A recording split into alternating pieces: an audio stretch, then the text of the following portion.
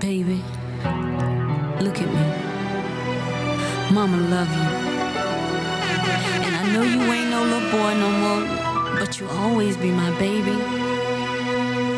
It seems like only yesterday I was holding you in my arms. Now look at you now, big one. But I worry about you. I worry about you all the time. Hanging out on the corner all times of night with the cruel people. Baby, that ain't nothing but trouble. I always taught you that you could have whatever you dream. Well, I want you to hold on to that dream, baby. Hold on to it real tight, 'cause the sky's the limit.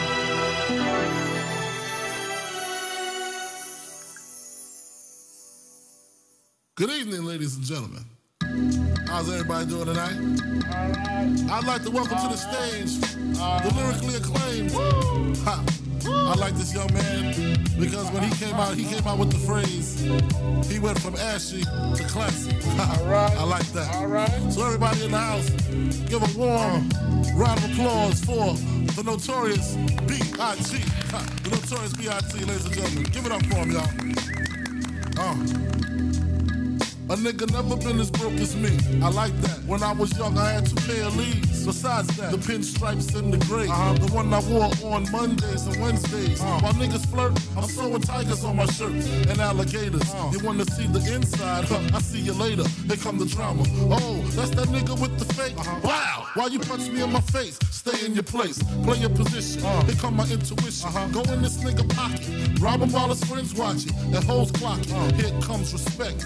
His crew's your crew, or they might be next. Look at they man, big man, they never try, so we roll with them, stole with them. I mean loyalty. Niggas bought me milks at lunch. The milks with chocolate, the cookies, butter crunch, 88, Oshkosh and blue and white duck. That's the sky is the limit, and you know that you keep on, just keep on pressing on. Sky is the limit, and you know that you can have what you want, be what you want. Sky is the limit, and you know that you keep on, just keep on pressing on. Sky is the limit, and I know that you can have what you want, be what you want, have what you want, be what you want. I was ashamed, my crew was lame. I had enough heart for most of them, long as I got stuff for most of them soft.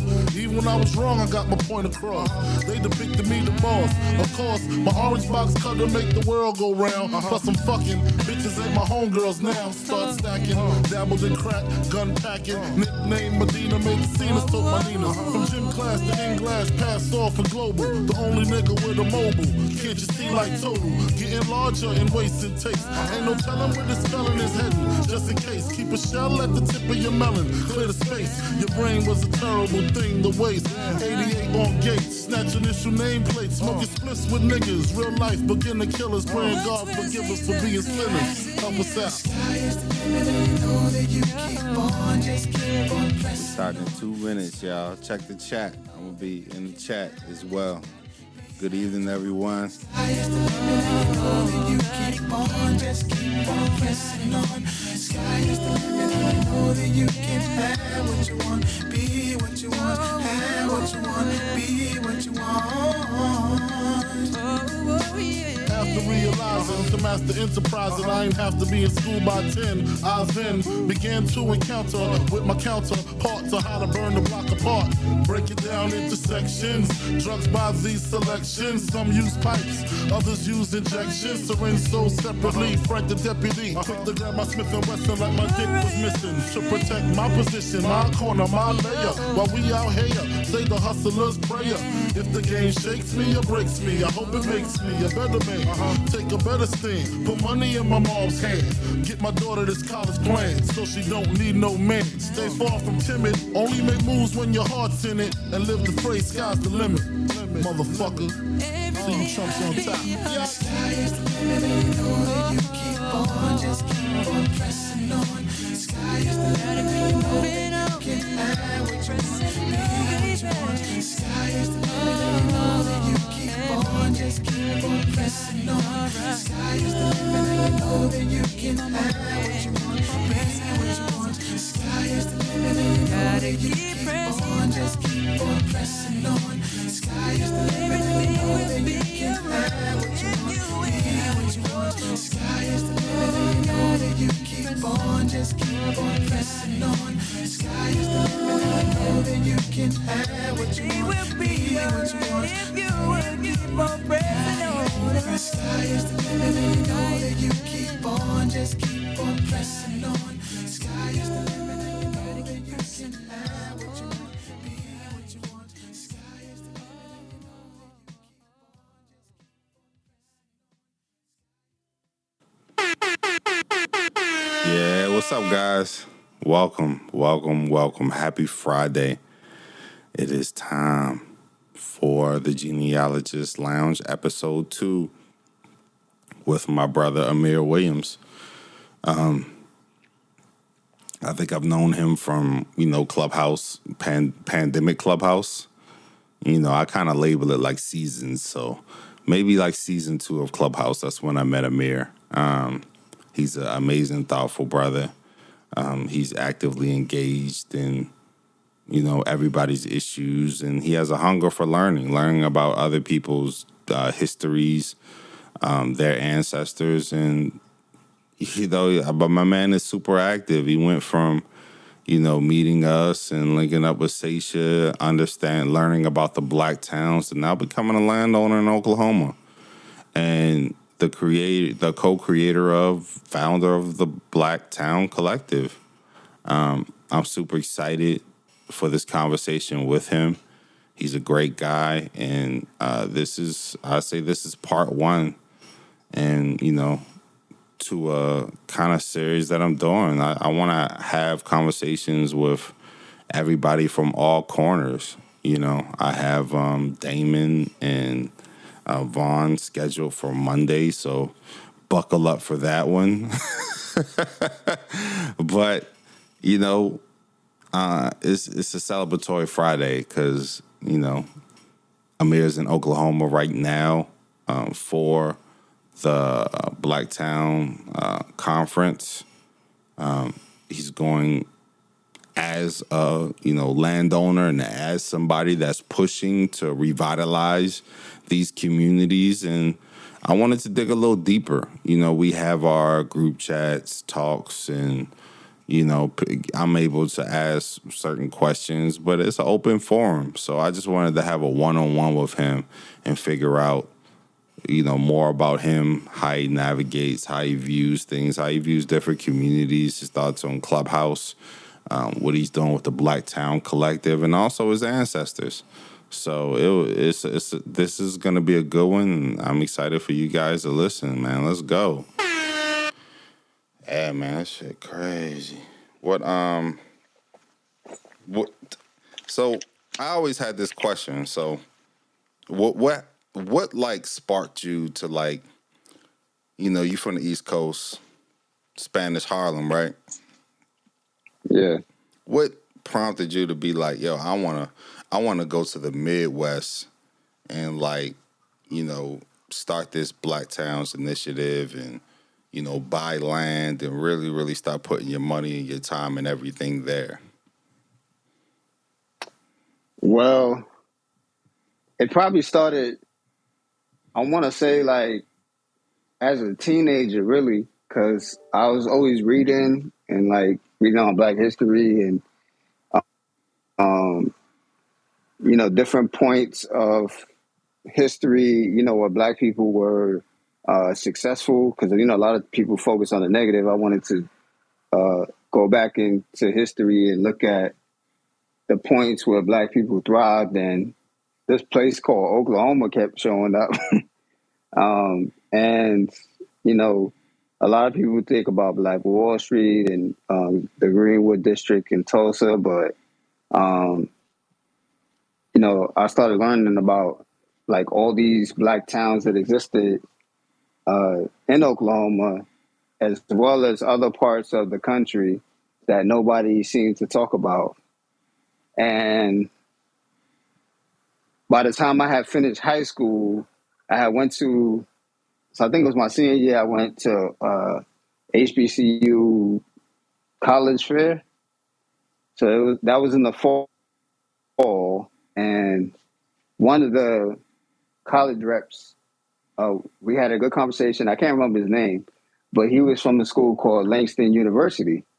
And he told me, he said, yeah, Langston's in Oklahoma. So I'm like, for real? Like, cool. Like, so, he started telling me a little bit about the history. And at the time, I was running track in high school. So I thought, like, hey, maybe I could try to get over there on the track scholarship. Because I didn't really know where I wanted to go to college. I just knew I didn't want to go to college in New York. So I ended up applying. I got accepted, and which was crazy because like my grades wasn't all like my grades was never all that.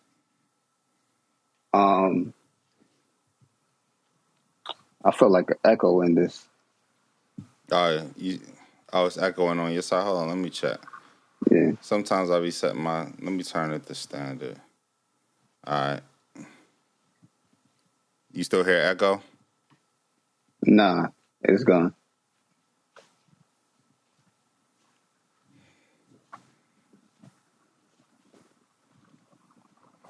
Shit, so yeah, man, that shit crazy, man.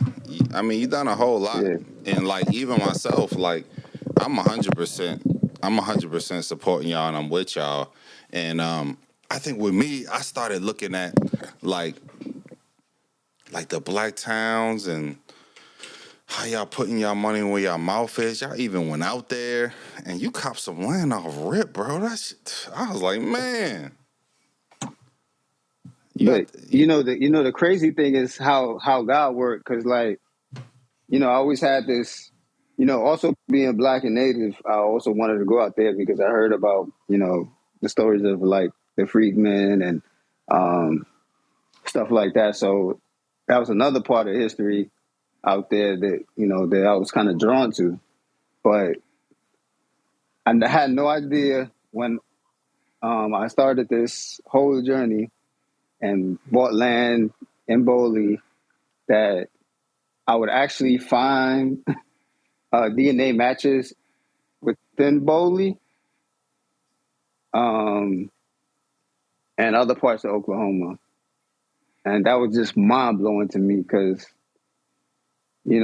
growing up, I was always told you got people in the Midwest that came from down south, which, I know a lot of them. But most of your people is in North Carolina and Florida. And as far as having family anywhere else, we didn't know anything about that. So here I am, like finding out. I just bought land in this town, and I have, 5, 6, 7 DNA matches, from this area. Damn, that shit crazy. Did you ever I know you said you was gonna reach out to him. You ever get a chance to chop it up with him? Yeah, so the crazy thing is, so I reached out to them. Guess who they related to? Seisha. Yep. Everybody related to Seisha. So it was I got a chance to speak to them, and because it was 2 sisters that did the DNA, and there was both matches, but like as soon as I started talking to them, they sent me their mom's number. So like, yeah, talk to moms. So we end up talking, and we talk once in a while now. So they're actually in Kansas now. So it was just crazy, and like they're still like, do you have an idea how related? And I think I have an idea which line it comes from. I think it's on the paternal line. My father's paternal line. So yeah, it was just mind blowing. The other ones I haven't really reached out yet because I want to do a little more research with that. But yeah, it's really interesting. Like sometimes you get put on a path and you don't know why. And after a while, like the universe like allows you to start connecting the dots.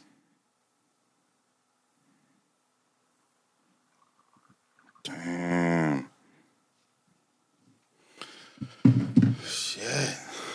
So when you said when's y'all next conference y'all got going? So the conference is going to be next Saturday, August 20th.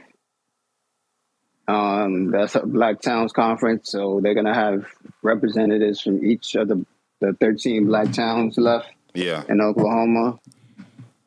So it'll be in Oklahoma City. It's gonna be at the Oklahoma Historical Society. So that should be good because they're gonna also have like different, like Department of Energy and like different like agencies there and stuff. So it should be pretty interesting. Everybody's gonna have they have a time slot for each speaker of the town and stuff. So definitely gonna go show support and kind of let the people know that like, hey, we're here to help assist you guys in restoring the towns. And some of these folks are already familiar with what we're doing, so it's pretty dope. It's going good. We have the website. So What's the website again? Blacktowncollective.com? Yeah, blacktowncollective.com. So if you go on the website, the first thing that pops up is like it's like a box where you can fill out and you'll get all the info for like our newsletter that we'll be putting out.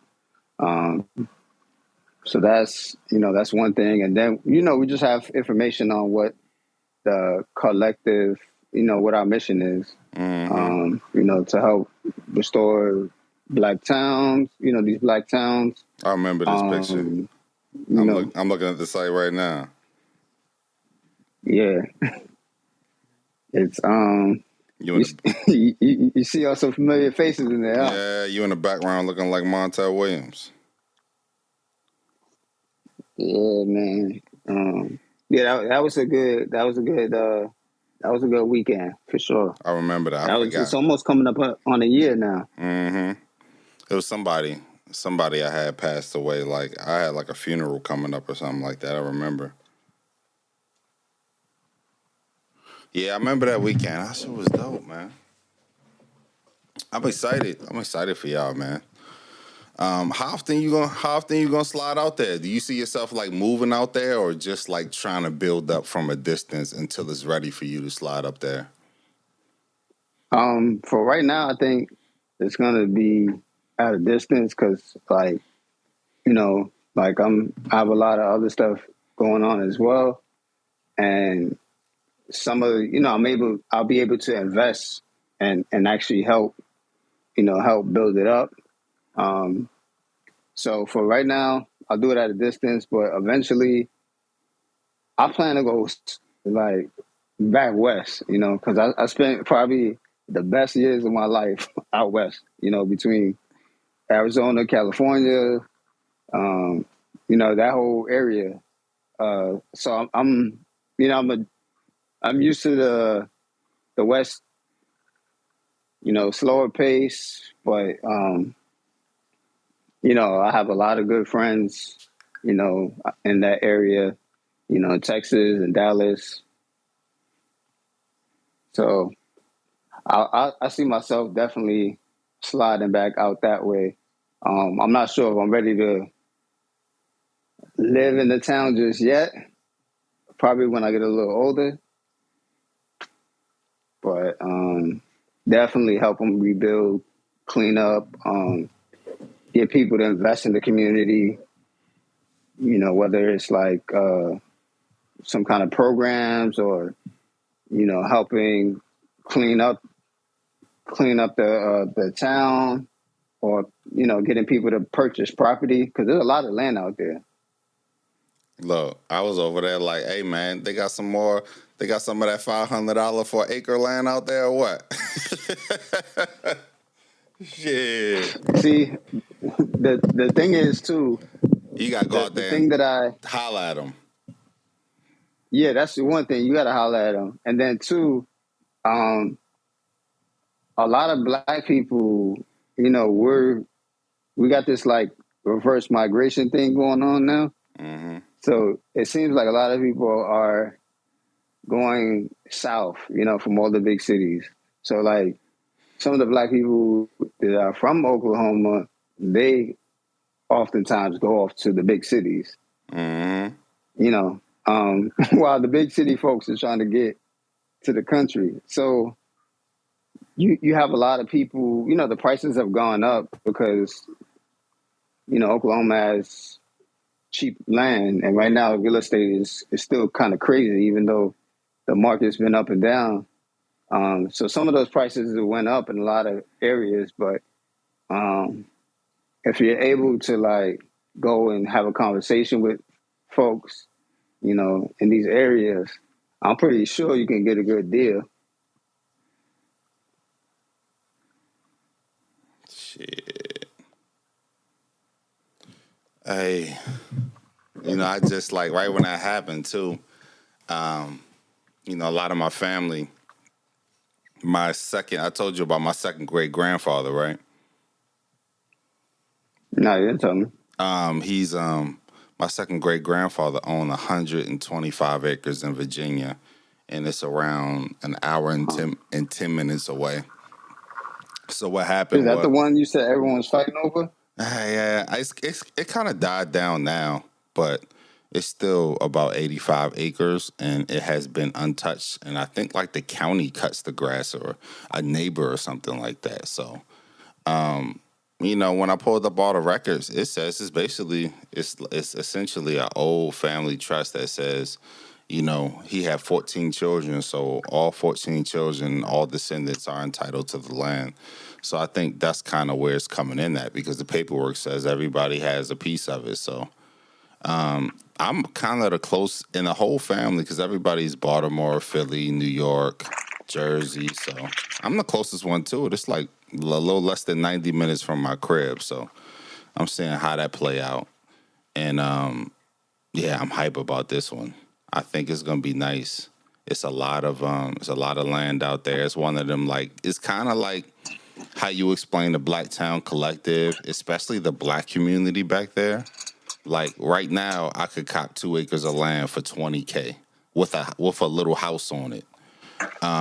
But Oh wow. yeah, ten 10 minutes down the way on the white side, you can cop the beach houses are $600,000-700,000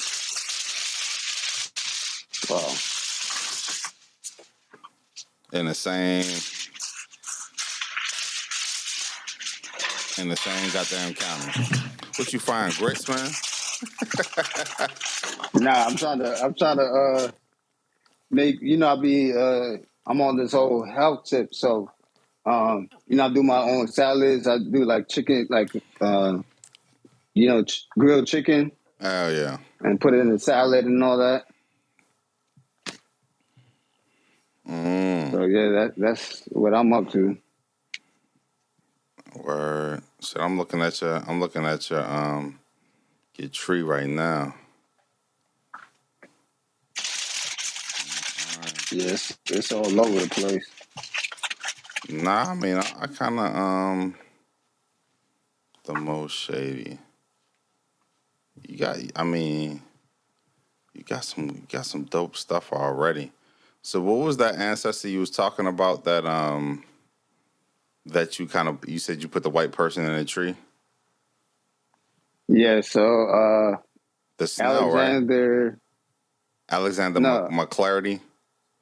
McClarty, yeah. So Ah. he came from Scotland,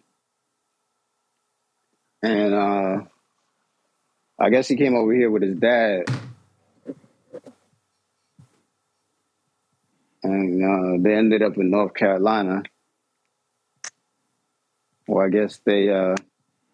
Yeah, I've seen a lot of that, like Scottish, that Scottish migration to that area. One of my, I kind of, so the reason why I kind of wanted to pull it up and actually look at it and talk to you about it is because I had something similar happen, but it was kind of the opposite. I found out that my my third great grandmother, which is my grandfather's, I think it's my grandfather's great grandmother. So I have him tested. So a lot of the DNA connections are higher, so I can see them more clearly. And I found out it was a Scottish neighbor that fathered his great grandmother, and I think that's my three times great grandmother. And so basically, what you did with your tree is kind of the same. So you can kind of do a dummy tree and shuffle the DNA around, or you could just drop the DNA right there. Kind of what I did. So, Yeah. So the woman who is she's a DNA match to me. She is a direct descendant of McClarty. what's the name again? Um, Hold on, let me pull your joint up. I got your tree on one, and I'm gonna pull the DNA up on another.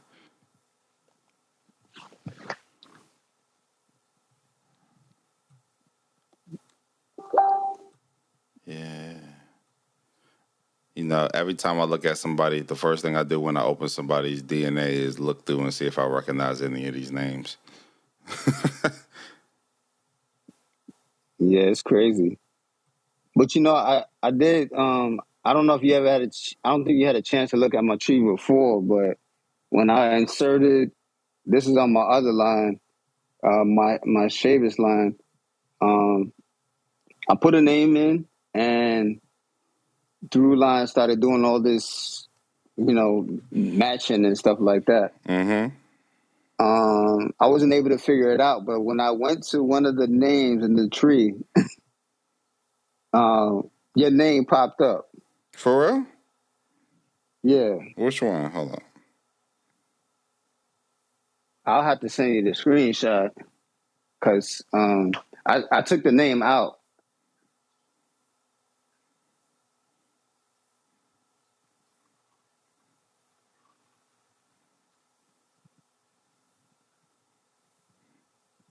All right. Bet. So I think was it on that North Carolina? Was it that Chavis? Yeah, it was on the Chavis. All right. So I got a couple. So my my old lady. I have my old lady and my mother-in-law tested, and their families are not Lumbee, but they like.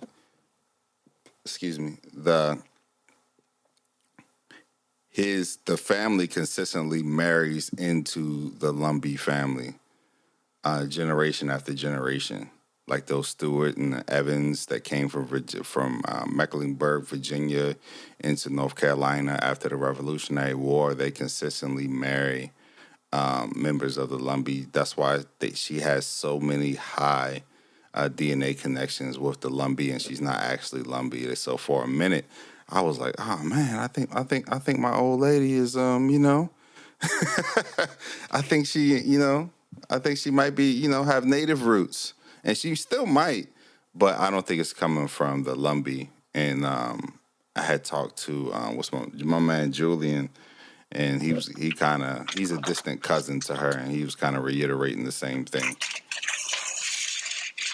But the thing with the Lumbee too is that they're a combination of different people. Yeah. So, like even my DNA matches, like I match people that are Lumbee, Hollow Saponi, just various different tribes. Because the Lumbee are made up of a lot of those. So they're not like a pure, like Native American tribe. Yeah. Like there's a whole bunch of different ones mixed together. Plus, you got the European blood, and you know the black blood. So it's all a mixture. So how did you always grow up with that, or you discovered it doing research and stuff? So I always grew up with the story because I actually knew my great grandmother because for you know the last couple of years of her life she lived in Connecticut. Um, so we would go over there when I was a baby. Um, but we've always known that, and we've always told like, hey, this is what you are.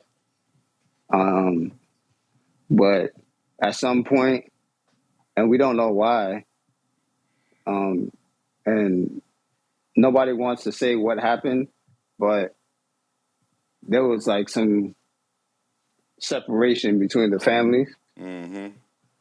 and you know nobody knows like what happened and why we're not further connected with those people in North Carolina. Because my ancestor left um, North Carolina and went to Florida, and everything is a mystery. Like as far as like his family and all of that other stuff. Now, as far as like who we were, that was always told like, hey, you come from these people, but that was it. Heavy You Florida know, too. Heavy in Florida. yeah. So we don't have, you know, now I've met people that they say they're related to my side and stuff like that. But as far as like having that connection, we really don't. And plus, there's a lot of like racial stuff mixed in there too. Mm-hmm. I heard about the racism with the Lumbees. What's the name? Quincy. Quincy did. He man, he went in depth about his experience. I think his grandmother was Lumbee. Yeah. So my family doesn't kind of want to deal with them Yeah, I too. understand. Um, you know, which is why I always kind of been a little like Hesitant. this is what I am, but Yeah. you know, I I really don't with them like that. I met even some people that's they're like, oh, you know, we're related and stuff like that, but I still, as a whole, I don't really rock with them. Yeah. I know what that feels like. I'm down for the genealogy. I ain't down for all the family stuff with some of y'all. For Yeah. real. So we was always just taught like, all right, this is a part of you. No matter what nobody tells you, this is a part of you, and you know, be proud of it, even though we don't deal with these people. And that's kind of how it was. But my family's kind of weird anyway. Like, they're very like, I guess, clannish. So, like, I seen a meme that said, you know, if you wasn't at grandma's house, you ain't no cousin. Damn.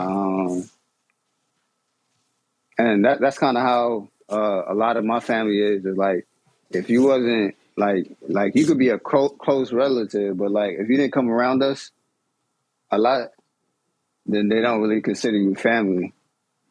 I'm sorry you had to go through You that, know? man. That's trash. No, I mean like I didn't have to go through it. I'm just saying, like, you know, your family, you know, so what I'm speaking Yeah, of. you know, because I mean I grew up in New York, so like I would go down there in the summertime. So like we we have that bond. You know, or like I got relatives in the Midwest, Detroit, Chicago, so I would go there sometimes. So we was able to like keep a bond, like, but there's people that lived in the area that they really didn't come around like that. Yeah. So, you know, they don't really consider them family. I was sitting here looking at your Civil War ancestor. This is dope. Uh, what's his name? Frank Jordan? White? Nah, Henry Jordan. Okay. I thought you was talking about the real Frank White. Hey man, I was about to ask you too, like, but you was talking about something serious. I was like, bro, Biggie, your ancestor, or what? You know it. Yeah, I was looking at these. Now Go ahead. that line is crazy. Cause I was talking about this the other day too. So it's the surname White. And they from a small area, a small farming area named Cottondale in the Panhandle of Florida.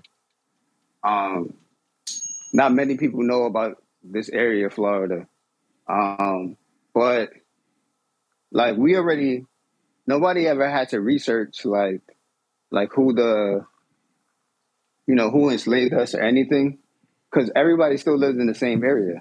Yeah, probably still alongside each other. Yeah, so basically, the man that enslaved that side of the family, he ended up having children with some of the people he enslaved, and one of them was my ancestor.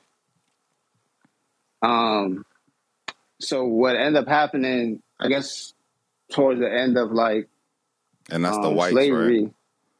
Yeah, that's the whites. Okay. He gave one of my ancestors some land, and that land is still in the family today. So we all know where we were enslaved, and the plantation ain't too far from where our land is at. It's probably like maybe a 20-minute drive.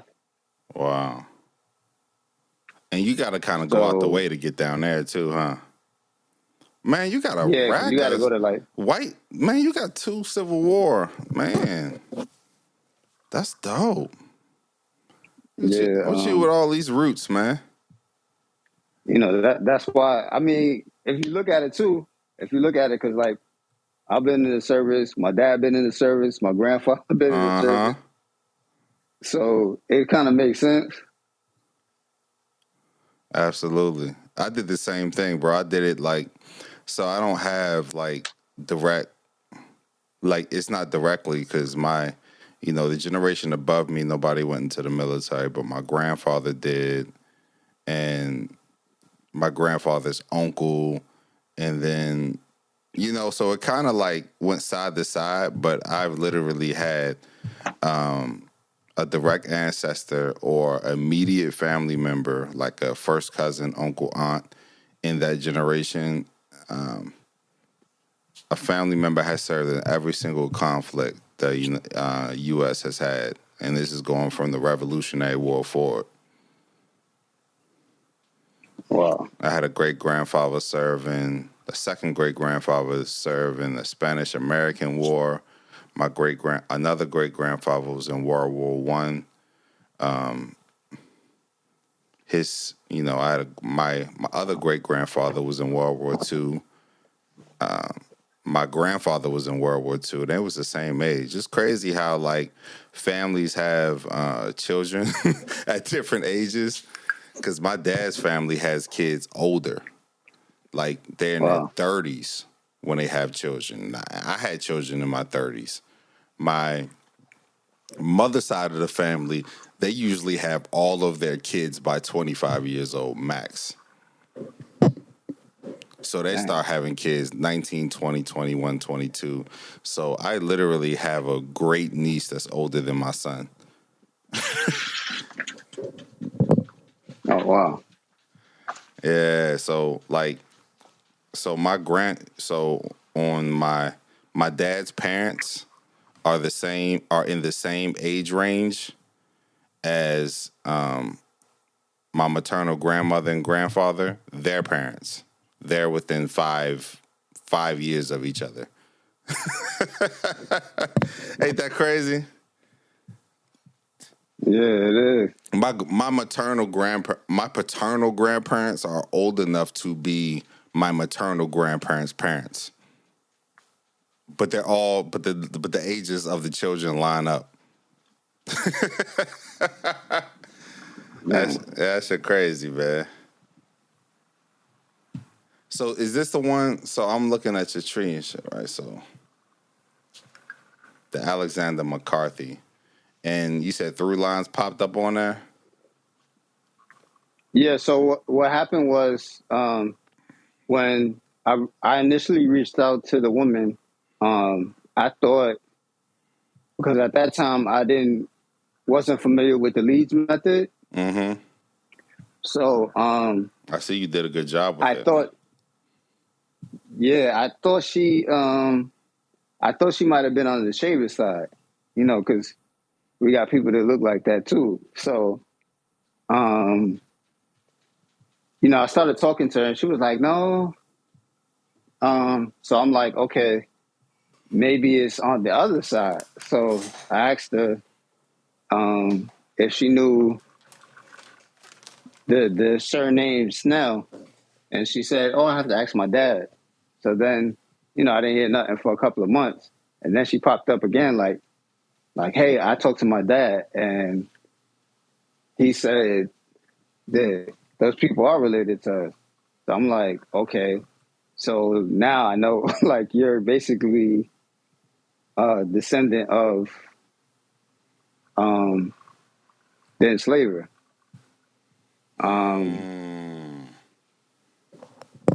That's So,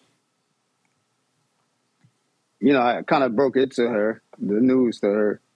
And she kind of like started understanding, like, because she looked at the profile picture and was like, you know, I'm sorry for what my ancestors did.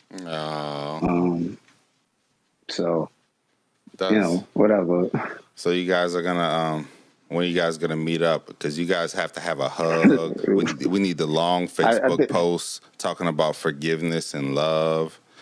Yeah, I don't see that. I don't see that happening. Come on, to be bro. honest. Come on, man. She One thing, got to join the Blacktown Collective. nah. See, I don't know if you want me to bring this up. Nah, go ahead, bro. We talking. Last time we had the conversation on this. This is a clubhouse convo, bro. Because last time I brought this up, people was like, "Oh, you're wrong," and all this stuff, right? And nobody can tell anybody else how to feel about their ancestors, their lineage, the things that occurred. Nobody could, like, I make a point not to tell anybody, like, those things. And also how to research, because everybody uses different techniques. And some things are more important to other people than others. And it doesn't make that person less of a historian or genealogist or anything like that. It's just based on what that person is into and what they need and a whole bunch of other things. So I just definitely wanted to clear that up because I was not feeling the whole thing about, oh, I need to do whatever I need to do to make these people comfortable so I can get information from them. Yeah, now I've been comfortable, bro. I mean, that's what I was. That's how I took it, and I beg your pardon. Like as I beg your pardon. I ain't making no goddamn body feel comfortable. I'm sorry, I didn't mean to cut you off, man. Go ahead, bro. That shit crazy. Nah, I took it as a jab to me, saying that I'm not serious about genealogy work because I'm not willing to do the things that they're willing to do. And I didn't even know there was a playbook for genealogy. I didn't know there was a playbook. Like, I'm not following the playbook, obviously. And sitting down and having lattes with, descendants of the enslavers, and all of that. So, Shout out to lattes. yeah. So I'm like, I wasn't really feeling that, and I think some people probably, because I know some people was in the room. I did make some comments about like, I'm not having no barbecue with them, and there's not going to be no Hemmings thing, like how they were on the Oprah show. So I don't know if people got offended by that or whatever. I'm gonna double down and stand on what I said. Because that's how I feel, and everybody's entitled to feel how they feel. This is, Had the air horn that shit, man. Yeah, man. Enslavement is, that part of history. That's a very touchy subject, and nobody should be trying to tell nobody how to move or anything like that. So, I just wanted to get that out there, put that out there for anybody, because, each of our families have like similar stories as far as that time period, but we all have different unique stories, and we all have trauma and stuff like that. So, yeah, I just want to clear that up. Hey, man, you're entitled to feel exactly how you feel, bro. You have to. It's a dark. It's sometimes what we do could be a dark path down there, and you have to assess what works and what doesn't work. And just like you said, you don't have to step outside yourself to make other people feel comfortable to share. You could stay in your own skin, be polite. You could have a conversation, and basically, whoever said that to you, was saying you have to do what they suggested to get to the point that you're actually at right now, and you didn't have to do it. You know what I mean? Yeah, I didn't have to do any of that. I mean, me and this woman, like, we haven't talked on the phone, but like, we email each other. I'm respectful. She's respectful. She'll tell me like, she's having a busy week, but she's been doing research, and she has given me a lot of information. She's getting the rest of her family DNA tested, because now she's interested in doing a DNA project maybe. So she's getting the rest of her family tested, and from what she told me, I don't know if it's true or not. She hasn't told them what's going on. She's just basically like, "Hey, we should all get DNA tested because I want to do a DNA project, and I think I found some relatives." That's basically what she's saying to me. Mm-hmm. Now, I don't know if she could be lying, whatever. But the fact that she's doing all that, and I didn't even push for it. I was just, casually mentioned it, and told her like, "Hey, I'm interested in if you have any information," and she's reaching out to other family members that I probably wouldn't have access to because there ain't no way they're gonna talk to me. Yeah. Because of guilt or whatever. So she's doing her part, and I didn't have to You ain't have to excuse my language, but I didn't have to kiss her ass. I was gonna say tap dance, but kiss ass works. So, and we don't even have that relationship that everybody's saying that you absolutely need to have get this information. You gotta have the love story. You know what I mean? Like how y'all came together and hugged and made peace. and Yeah, they. y'all gonna do the electric slide together. You know, people want an Oprah story or a story for like ancestry. They want one of them ancestry stories. Yeah, like, and I'm not saying that it can't happen, but I want that to happen with descendants of people that was enslaved as well. You know, that are relatives, because I'm finding DNA matches in Mississippi now on that line, and from what the last thing the woman sent me last night, she said that that family of enslavers had moved to Mississippi. And when I reached out to a lady in Mississippi, she said, "Oh yeah, my people come from Hebron, Mississippi, or something like that." And I'm like, "Oh, it all connects now."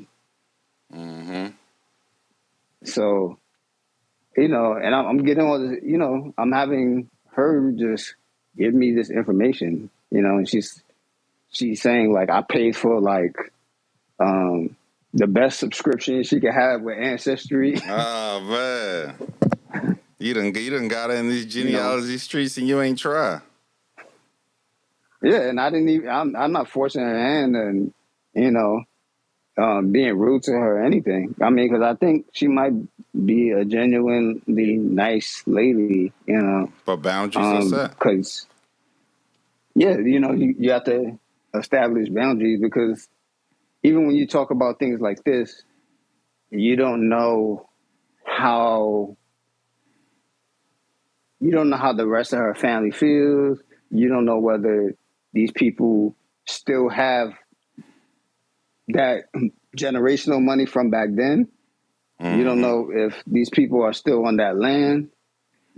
There's a lot of like different factors that they go into it, and a lot of things that people really got to discuss before they sit down and be like, "Oh, I forgive you. Come give me a hug.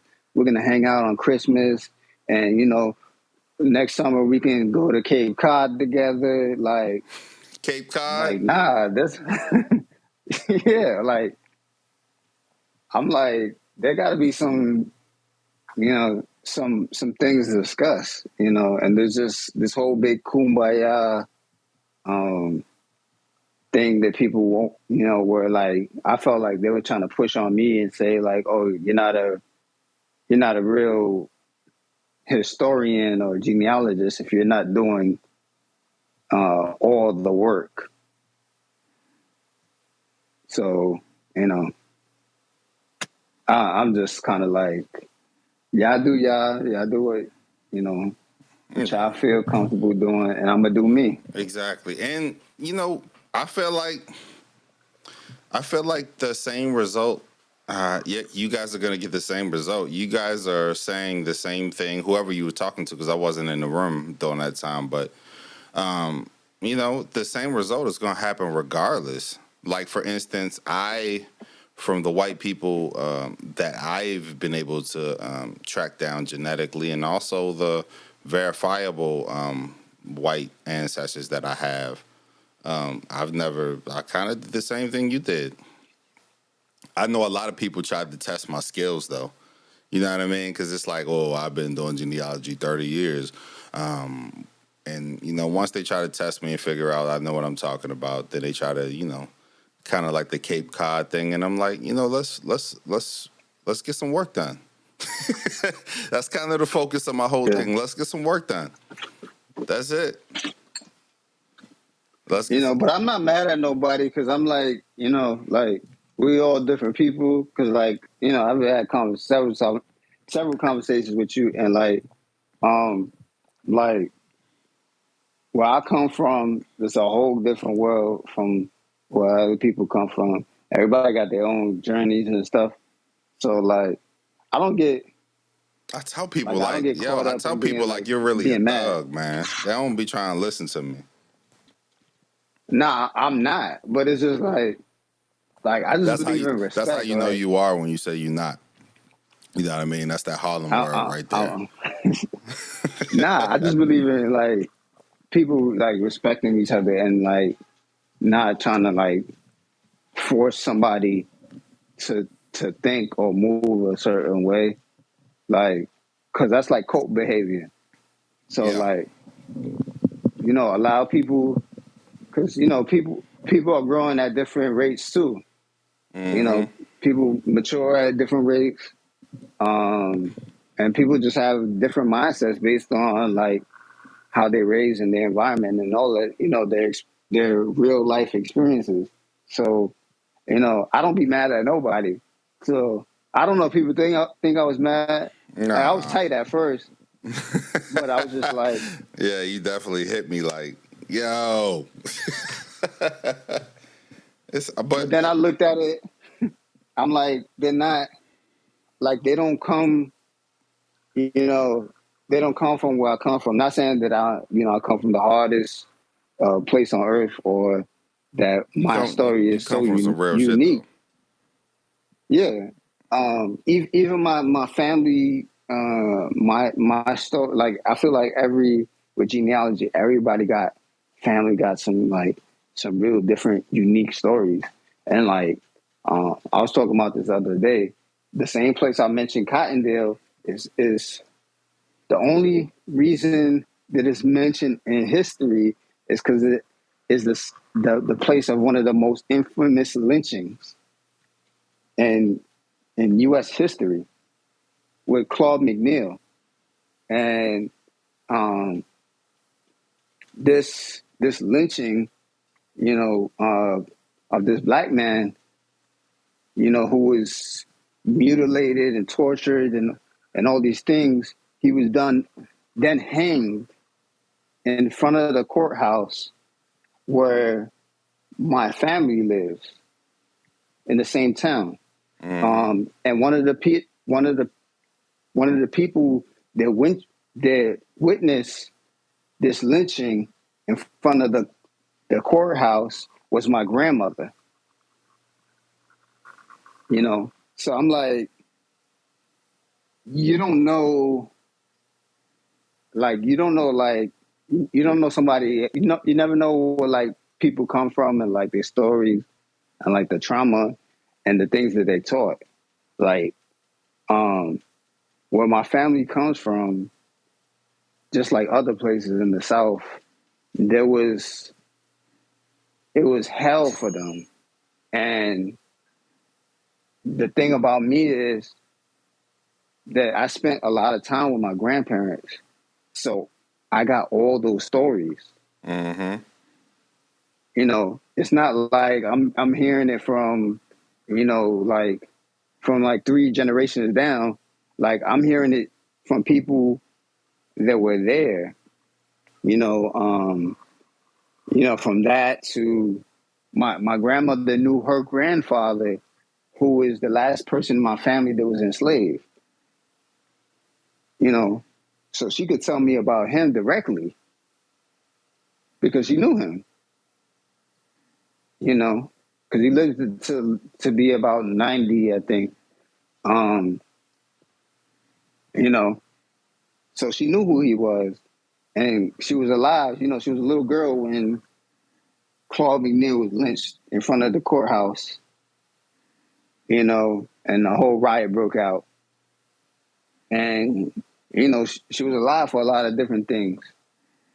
So a lot of those things, especially like the family trauma, and a lot of stories was just passed on directly to me. Not my father telling me, not nobody else telling me. Like my grandparents telling me directly. Obviously they didn't tell me everything, but they told me enough to for me to have a certain opinion and worldview when it comes to dealing with some Caucasian people. Mm-hmm. So that a lot of that kind of shaped my thinking as well. And that's why I said people don't really understand like you got to really know a person and the journey that they've been through and like their family history. That's why I say everybody's family history is very important and it's unique at the same time and it's different. Mm-hmm. So, yeah. Yo, that's dope as fuck, man. I mean, to cut so much, man, because you know how we talk. It's sailors, man. Yeah, I mean, But it's just what it is. yeah, do you ever do you like focus on one side? Like, you know, do you do both sides of your tree, or like your main focus right now is your dad's side, working on that? So so my dad did his DNA first, right? So then my mom decided she wanted to do it like a couple years later, but basically the count is under my sisters. So I'm like, bet, all right.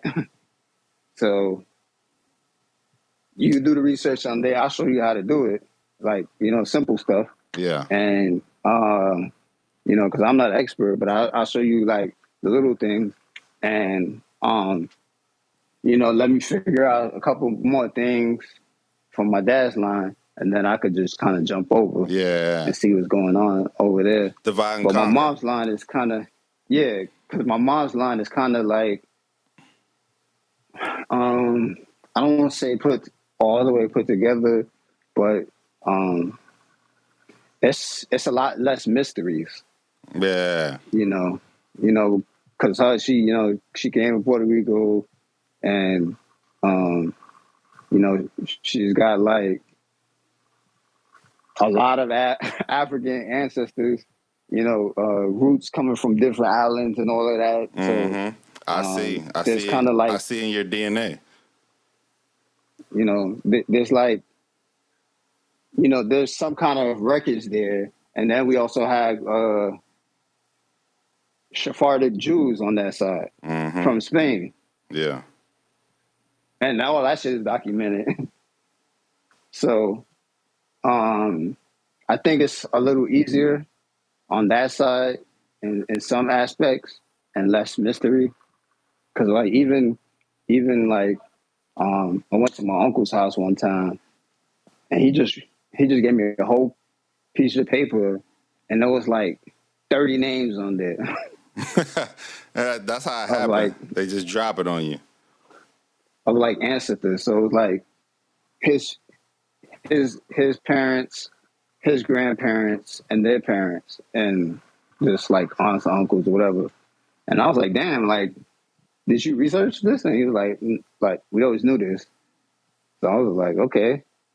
Like, so I have that, like, and I'm planning to get to that side, but with my dad's side, there's so many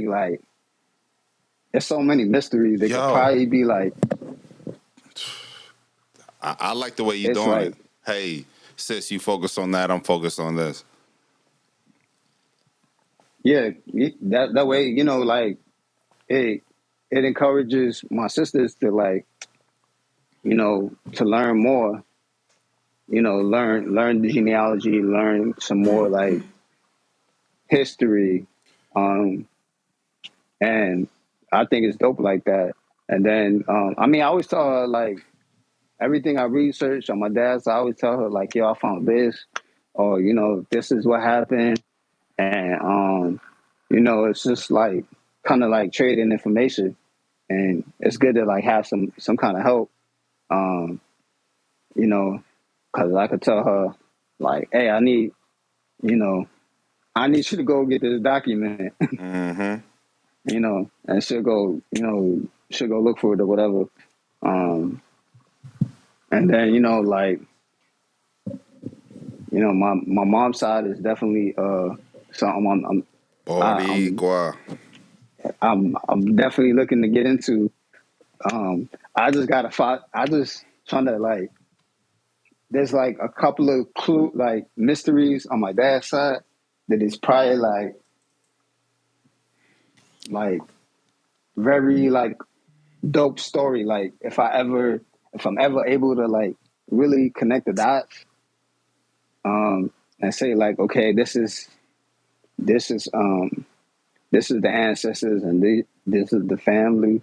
Like it's gonna be like a dope story to like tell, cause it's just so much mystery, and I'm like it's out there somewhere. The truth is out there. Hey man, you like I like that divide and conquer, and I like how you're leveraging, our the community. Like you're helping people, you're getting help, you're sharing resources. I mean, you're doing it efficiently, and somebody that is, I mean, I think the only person I've met that is so entrenched in multiple communities is Quincy.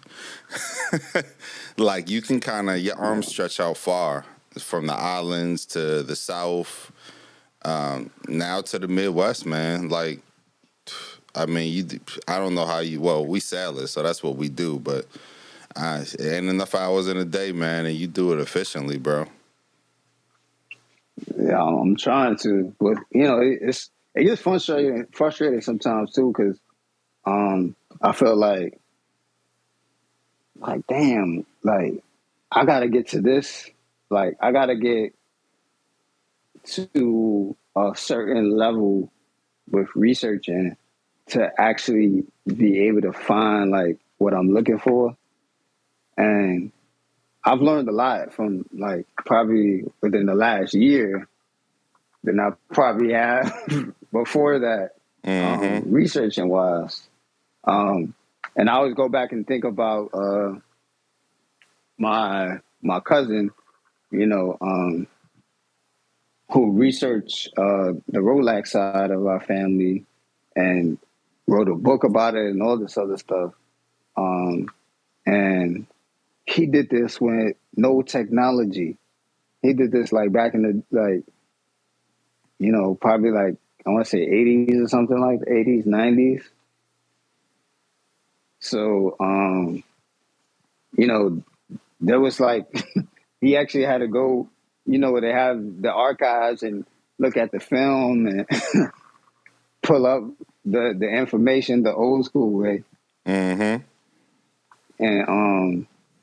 And I'm like, man, like I be getting a little frustrated sometimes because I'm like, man, I want to, like, am I not researching well enough to move at a quicker pace? Yeah. Or just it is what it is. Like the information you get will come over time. You just gotta kind of keep grinding at it. Yep, chipping away at it. And also one thing I like to do is, kind of like in college, like come up with an actual study plan or work schedule in a way to like, all right, if you put too much time in these ones that are like super, super difficult, you could burn out or get overly frustrated. So being able to shift off and double back on ones that you think that is already done, and you're like, oh wow, I found a new record, or oh, let me look at it in this direction because while I'm working on this really, really hard line, I learned something new over here. So let me apply it to one of these lines that I think I already have everything for. And, that's kind of how I like to do it. It's kind of like a little mental game. So it's like, oh, man, this is so freaking difficult. And then I slide over here. And next thing you know, I'm smoking it and I get my confidence back up and I can come back to the hard line with like a real fresh set of eyes. And, yeah, just like coming up with like a weekly plan. I'm doing better with that. I definitely did struggle with it though, because I used to just put in like 40 hours a week every single week, and I would just be all over the place, bouncing from tree to tree to tree. Now I'm more focused on one line, and so now I'm looking up like. I'm Wikipediaing the county and pulling up. I'm buying books on like certain counties. I'm looking at newspaper articles that was going on in that county during that time. So I'm just kind of like, I like this more organized approach now because I just used to do it, and I literally have like 40 trees in my ancestry account, so I'm just always bouncing. So this like real structured, focused is really paying dividends, man. Wow.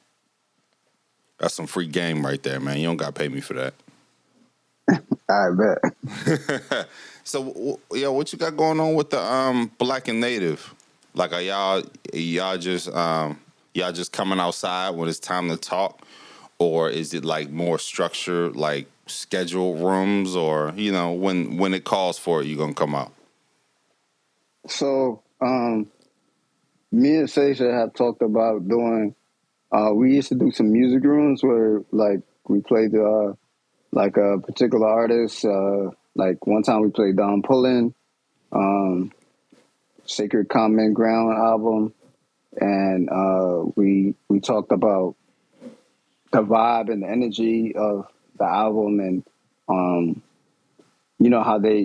how you used jazz and native music and kind of combined it, and just the whole blend. So we're gonna try to come out with some more rooms. Definitely have some interviews. Remember we did. I think you might have been there. We did an interview with one of the. That was a really good run.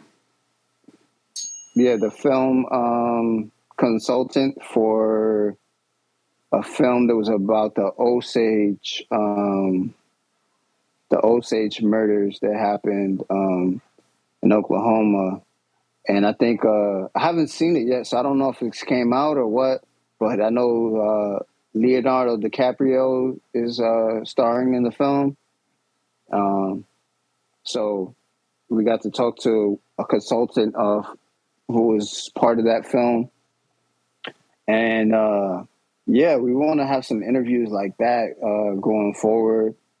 I know right now there's a lot of focus on natives in film and television. You know, they have shows like Res Dogs. The Prey movie that just came out was dope. I don't know if you had a chance to see that. Which one? Prey. Oh, I'm gonna watch it. Yeah, it's basically the like a Predator prequel or something. Mm-hmm. I heard it was outstanding. Yeah, it was. I was really surprised because like normally when they try to do films with like Native American people, and it's like Hollywood involved, like they always get like so much wrong. But it was pretty good. Like, and they said it was the best. They said it was the best film that has ever came out on Amazon numbers wise, as far as streaming and stuff. So, that was a big, that was a big win for him. But just having more interviews, kind of like maybe interviewing some authors, some people that's doing TV, musicians, or people who's doing like community work, because those rooms are like pretty successful. We had a pretty good turnout, and a lot of people got like real good information from it that they could go do research, or they could find out how to support this person or this particular community. So we're definitely looking to do more theme rooms like that. That's dope, man. And the last question I got, I got to get to the shits, man. It's the last one. You ready? I'm ready. What's up with the Indian genealogy community on Clubhouse? How you feeling about them, and what's your interactions with them so far? You know I'm gonna ask you, bro. We gotta get into it. Sit your $5 ass down before I make change. That was I just got that one. I'm hype about that one. I can't wait to like kick somebody off the stage and say that shit. So the thing, I was actually in one of those rooms the other day, and I don't know what made me go in the room, but I'm glad I did because they decided to play an audio clip from Dr. Umar. Dr. Umar basically made some statements against pretend Indians.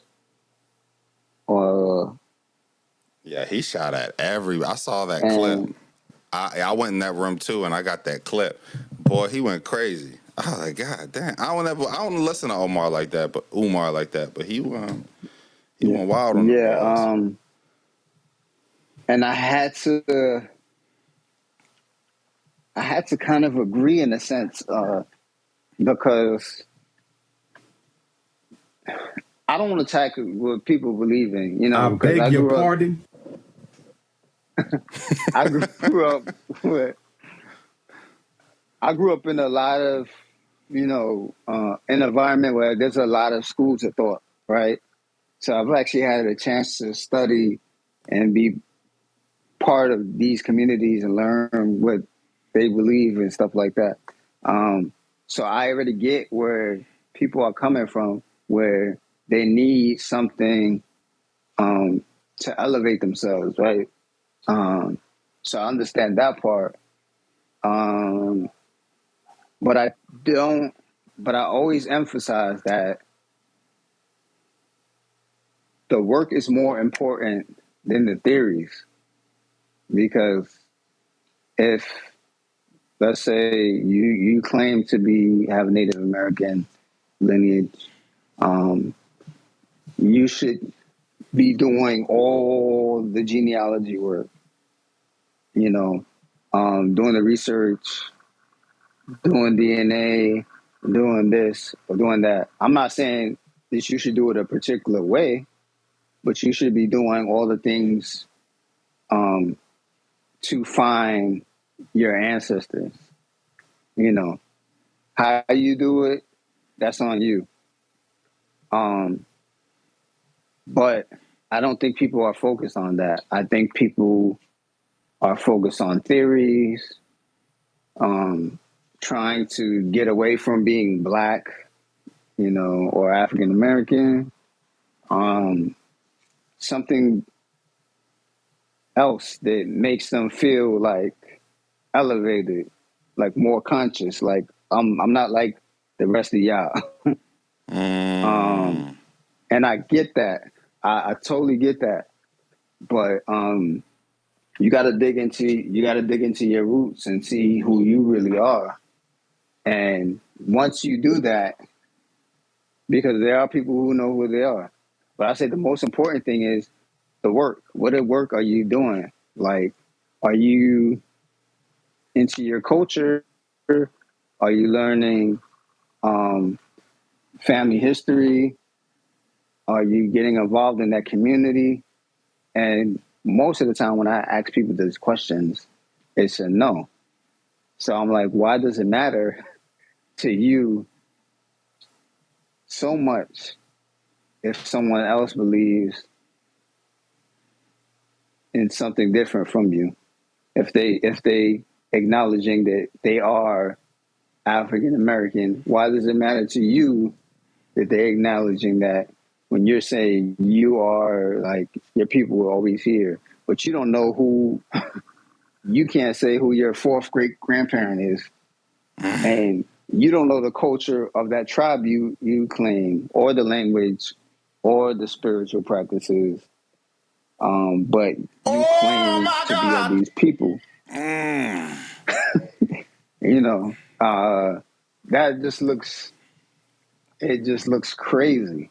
And I always say this, bro. Everybody's not a genealogist, bro.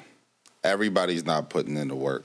And that's across the board, no matter what community or school of thought you are a part of. Everybody's not a genealogist. A lot of these people just want friends, and a lot of these people just want to be down. And it's only a handful, I think, in each space you really go in each genealogy space you go into. It's only a handful of people that's really, really dedicated to the work, and the other ones are just like, do it as a hobby. And you got people that just like the people in the space and want to be a part of it. That's kind of how I look at it. So I try not to take people seriously unless they really show me that they really do this. You feel me? Yeah, I mean, but I'm hoping people will learn, like, because everybody should grow and elevate. Some people don't. They stay stuck on stupid for their entire lives. But some people, they learn and they grow.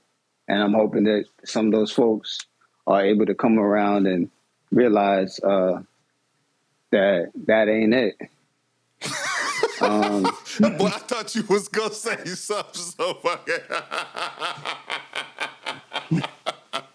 Yeah, I mean. Oh my goodness. I mean, that's the best you could do. But I did agree with one important thing that I got from Dr. Umar was that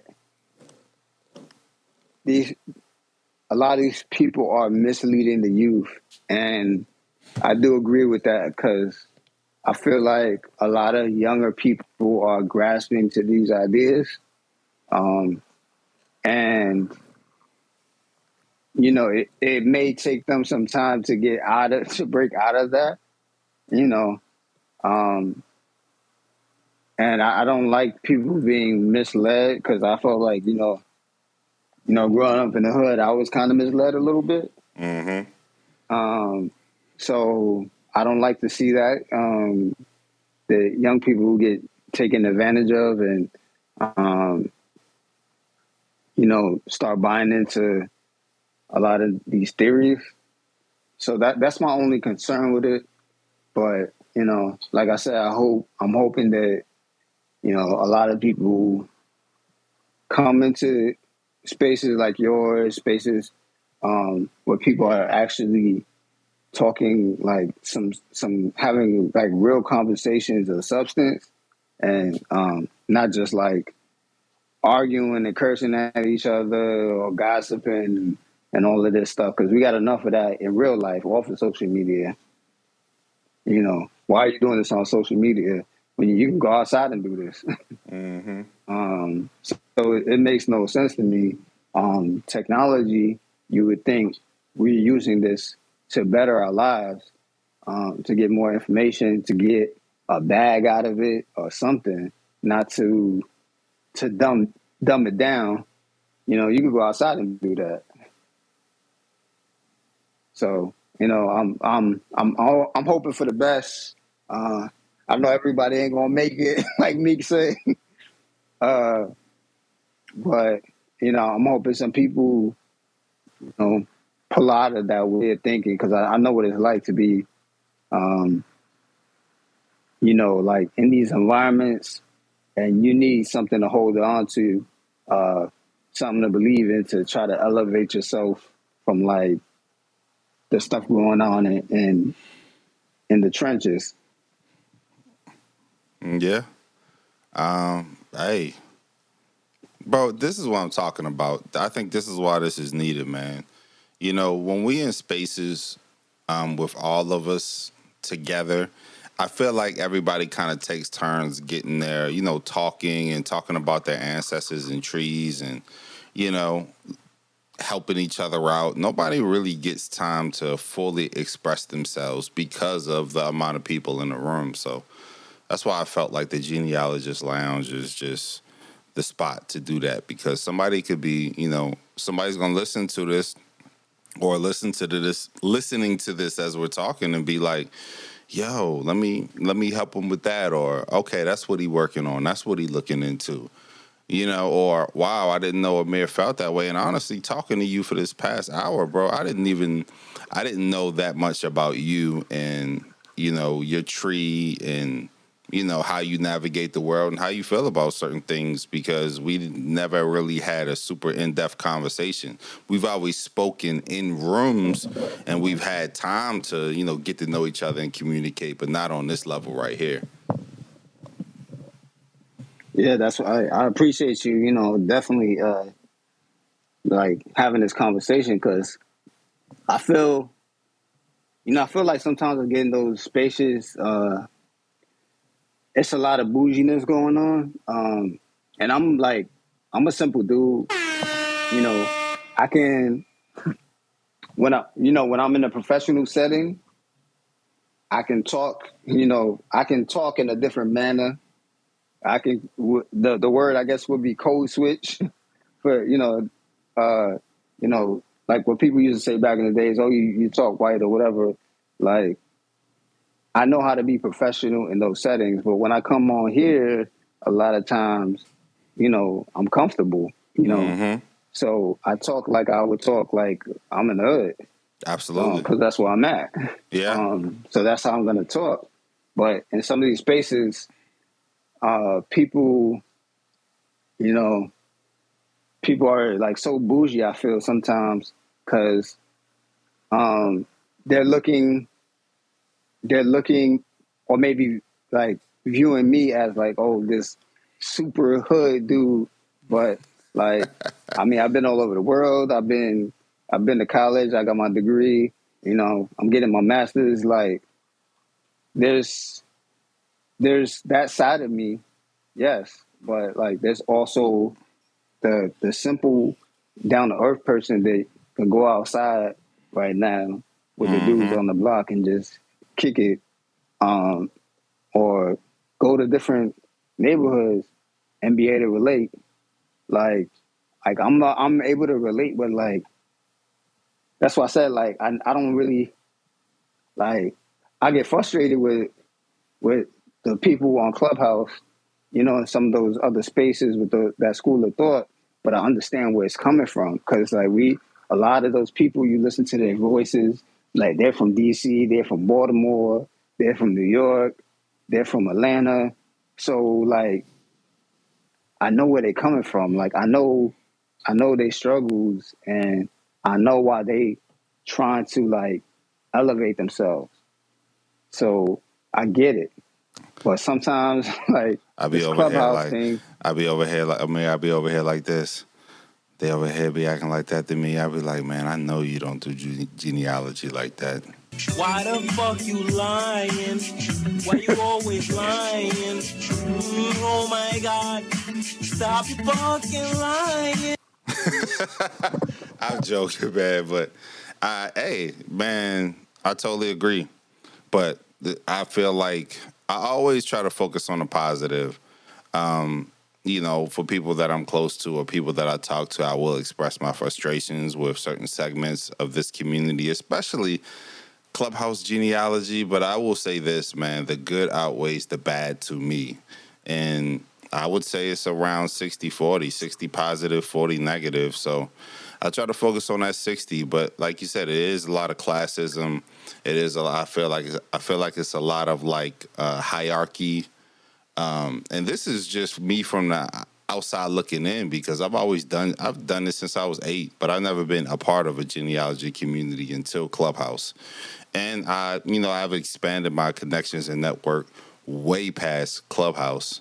And man, I mean, I could get the who's who on the phone or hit the inbox message. So, I'm just blessed and I'm fortunate. This is my wildest dreams, man. You know how we do, man. We are very career driven and we do this for the love. This is passion over profit right here.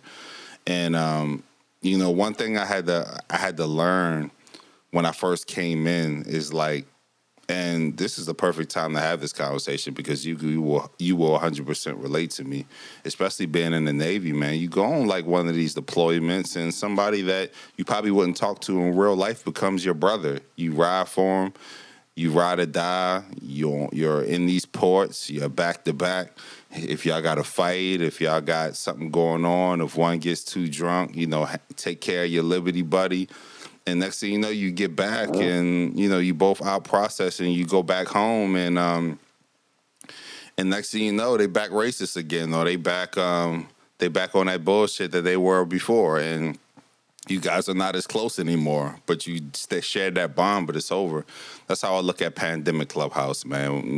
This is the first time all of us have experienced anything like that, being stuck in the house, not being able to move around. And I think on my end, I was led by my heart and not my head. I just wanted to vibe with everybody. I just wanted to help bring everybody up. I just wanted to help create dope stuff. I feel like a lot of genealogists are some of the smartest people in the world, but they're not really creatives.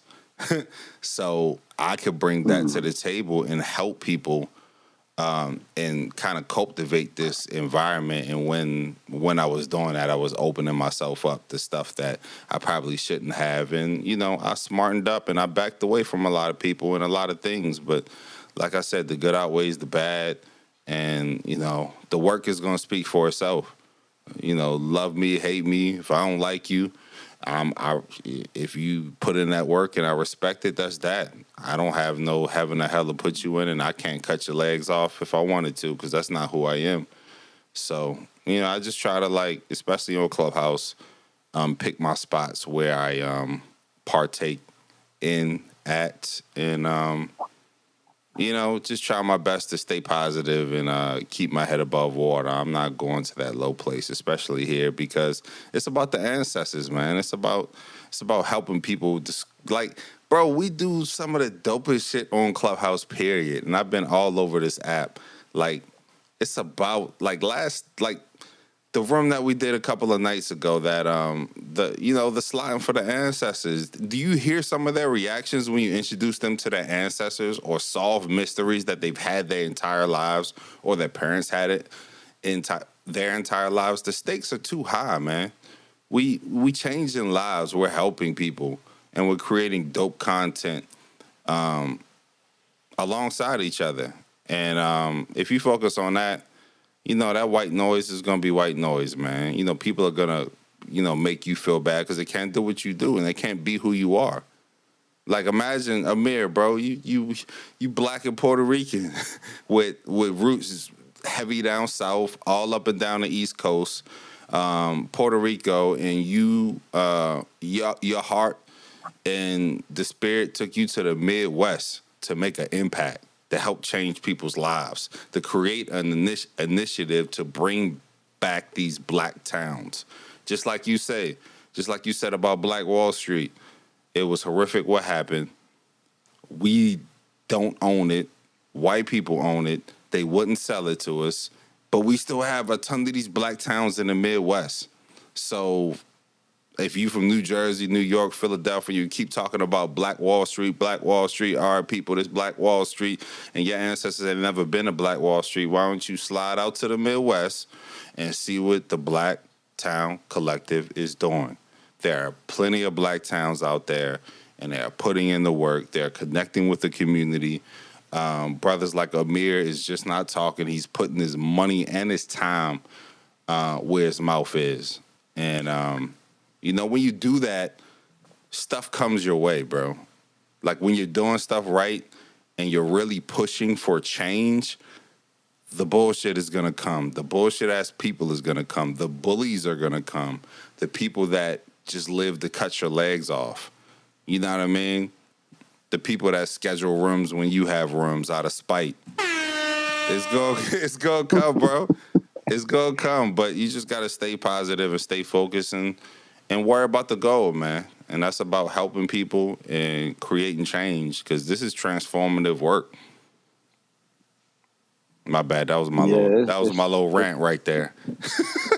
Nah, it's definitely a blessing, because I really feel like, because people always ask me why, they're trying to see the vision, and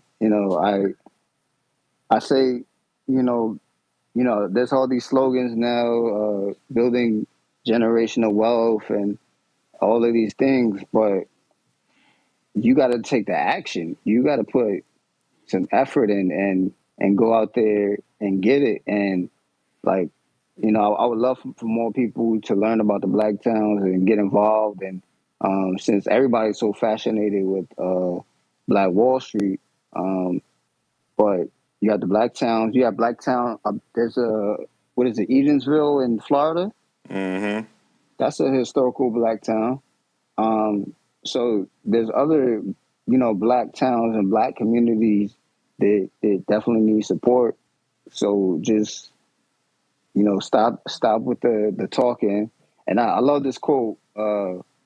So I'm not sure if you're familiar with the 92nd Infantry. They were basically a unit in World War II of all Black soldiers, and they fought in Europe. Mm-hmm. It's not a history that's talked about a lot. So my grandfather was actually in the Army. He was a infantry sergeant. He got drafted, went to Europe, and, you know, fought the Nazis and stuff. So their motto for the unit was deeds, not words. And I always kept that motto for everything. Like, you know, back in the days, they used to say, don't talk about it, be about it. Mm-hmm. Like, stop with, you know, there's too much talking going on now. And people just say things to look cool on social media or say it because it's you know, it's trendy to say now. But you got to actually put the work in. So, like, I always keep that motto, deeds, not words. You know, like, and I incorporate that in my life and just be like, yo, you got to be really about this.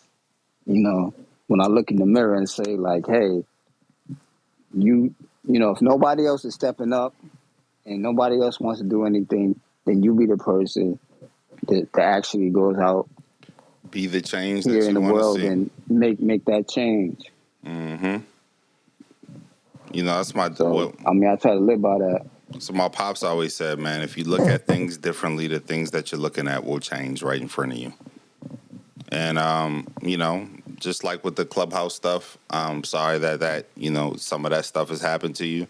My advice would be, you know, whatever room you come in to make you feel that way, just look at the title and figure out what they're researching and YouTube it.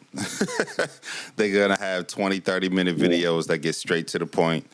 You know, Clubhouse is dope. They have this amazing rooms everywhere, but sometimes I pull myself back and be like, do I want to have a conversation about this in Clubhouse, or would I rather look at a 30-minute video that just gives you detail, facts, and no fluff, take my notes, apply it, and move on? Sometimes it's best to do it like that. And, you know, like I said, shout out to all the content creators on Clubhouse, especially the ones doing genealogy. It's a lot of bullshit out here. It's a lot of these drama rooms. So the people that are staying focused and staying locked in and pushing out great educational, life-changing content, man. Shout out to all of y'all, man. Shout out to Black and Native Roots, Genealogy Trenches. We outside, man. Yeah. You know it. Amir, man, thanks for coming to the lounge, man. This is when I knew this was gonna be a long conversation, man. We had a lot to discuss, but hey, man, I'm hype about this one, man. Yeah, you got to definitely let me know.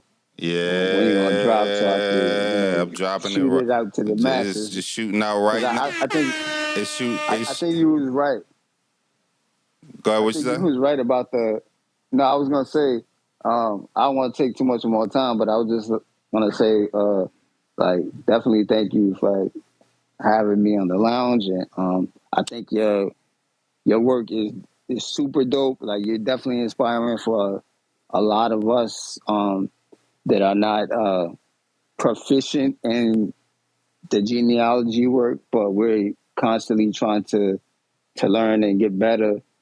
So you're definitely like somebody that we look up to, and like just having this space right here too, because like you said, in those rooms, it's hard for people to explain like who they are, because you only have, you know, no matter how many times you go on Clubhouse, you only really have the first couple of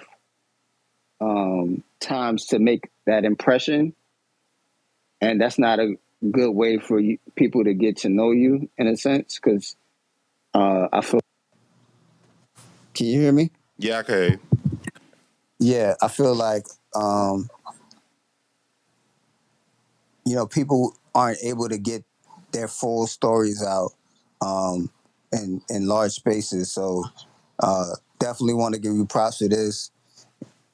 Definitely want to give you your flowers. You know, for everything you're doing for the genealogy community. That people don't realize that you're like taking it to new heights in a different direction. That is different from what has been done before. So definitely want to salute you for that.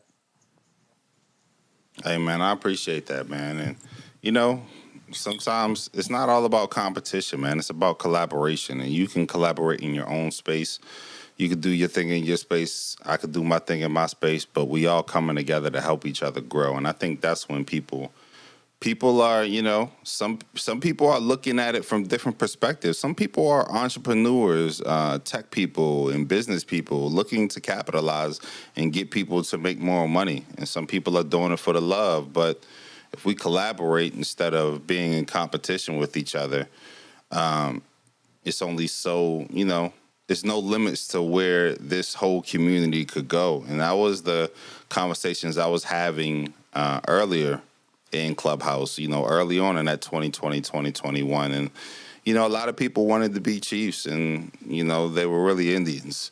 And a lot of people felt like they should be in certain positions and situations, but they didn't really understand it. So I feel like this is my second win back in Clubhouse. And my second act here is more like okay, I'm here to execute my vision.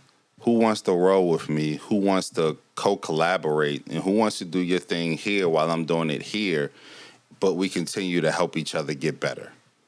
And if you want to do your thing over here, if you want to schedule rooms when I'm scheduling rooms or before or after, have at it and do your thing. But if it's about collaboration, the love is there. I've always led with love. So, you can't play me, you play yourself.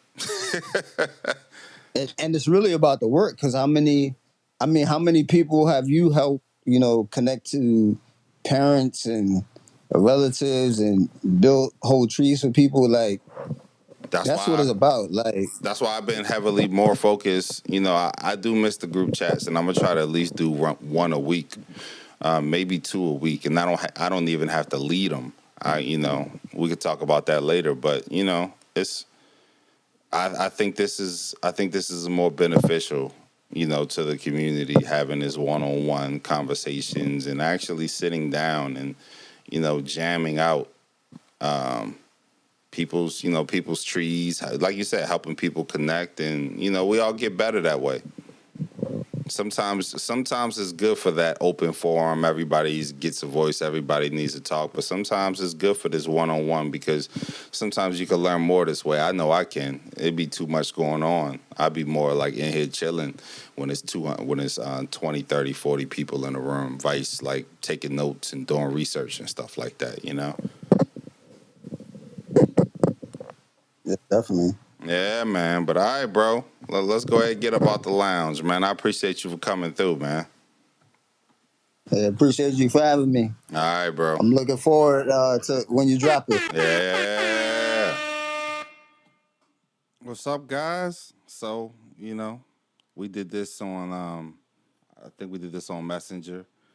And now we back in these streets, man. What you guys think? Does anybody have any questions before we close this thing out? Amir, how you feeling? I'm doing all right, man. Just looking forward to this conference tomorrow. Yeah. All right, so let me I'm going to. Okay, so we got a couple people coming up to the stage right now.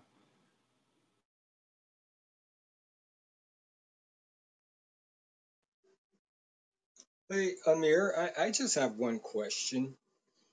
You're familiar with Killers of the Flower Moon? Are you familiar with what happened 20 years ago there in the Cherokee and Creek nations to get our land from us? No, I'm not. Just so I'm clear, like I'm not a Oklahoma native, so I'm not familiar with too much of the freedmen history other than what I've learned. Yeah. Well, I tell you what, I'm going to message you my email address. If you would, I would like to share some information with you. Um, Me personally, I believe it's a story that needs to be told, and it also ties in with Tulsa.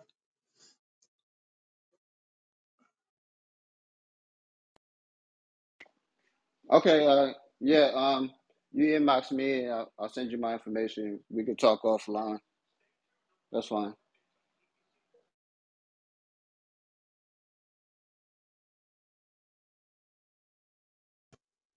That'd be great. I'm going to send it right now.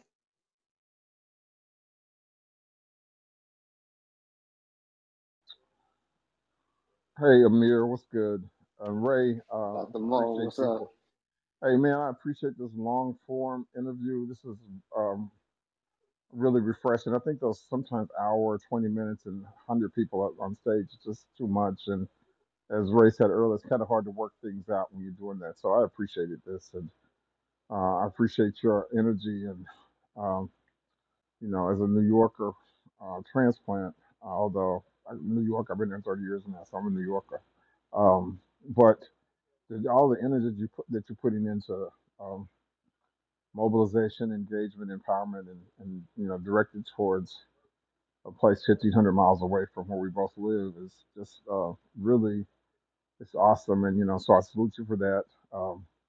I'm going to go back down, but I did want to remind you that that you also have some relatives that you're related to my second cousins, the Lemons in Oklahoma City. So when I see you tomorrow, I'm going to make sure that I get a chance to introduce you to those cousins of yours, the Lemons, who happen to be my second cousins. So once we have time tomorrow after the conference, I want to make sure you have opportunity to meet uh, some more of your kinfolks while you're here in Oklahoma.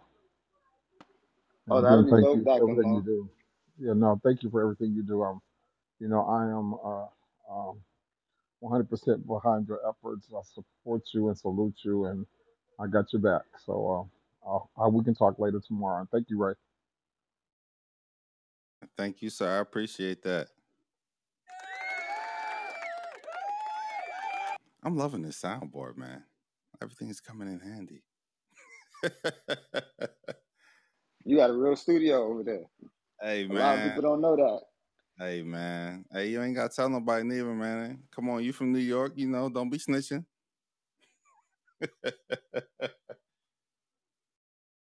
You got Barry Hall. What's up? How are you?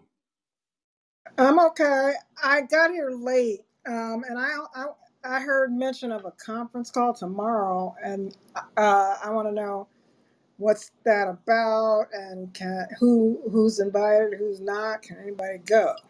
That's my question.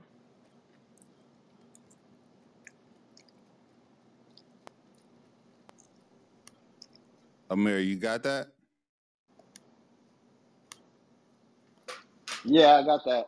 So it's actually it's a Black Towns conference. It's here in Oklahoma City, so I think anybody's invited to this in town, and as long as they're sign up to get tickets, you can attend. So it's not actually an online thing or a conference call or anything. I You may have to check with the Oklahoma Historical Society to see if they're gonna have a live stream. of the conference, but as far as I know, it'll be in person. Most things.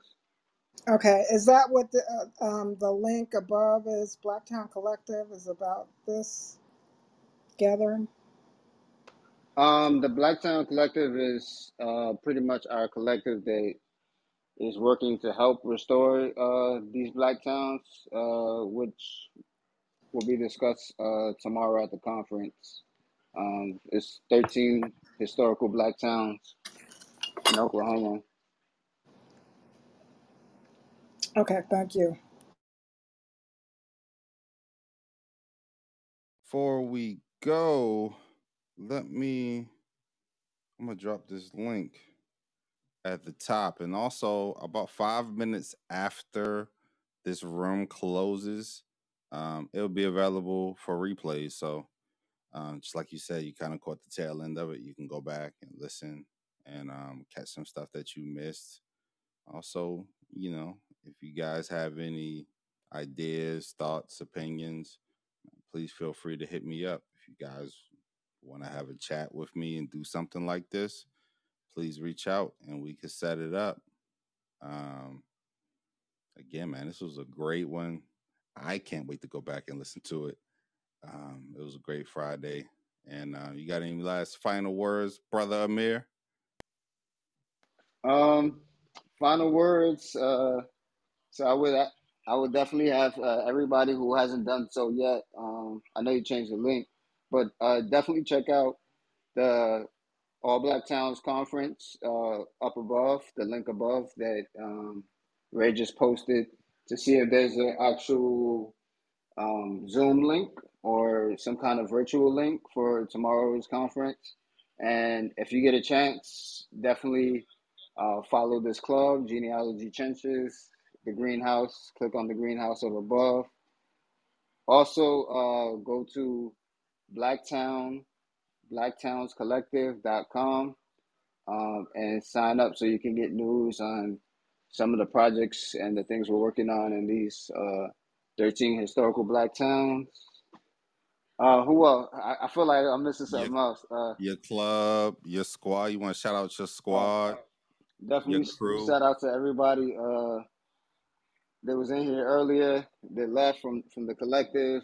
Seisha, Real, Corey, L. It's just a lot of people. But shout out to them for coming through. The Black and Native Roots, if you want to talk about clubs that discuss Black and Native ancestry, definitely find us here on Clubhouse, Black and Native Roots. Also, Storage left, but I was gonna plug in the Freedmen Associations. I No, she know. just came up on the stage. She's here. Oh, so she can plug it in. Perfect. So I can end right there. But thank everybody for coming out. Definitely tell folks to check out the replay. And yeah, thanks for spending the hour with us. Hey, you long winded, man. Miss Doris, do you have anything to, before we close out?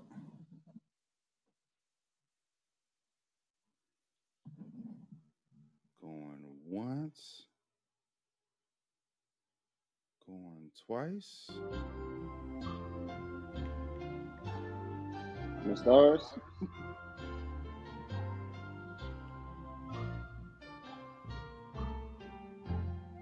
All right, man. We out of here, man. I'm Everyone. sorry. I'm Okay. sorry. I You had back? my You back?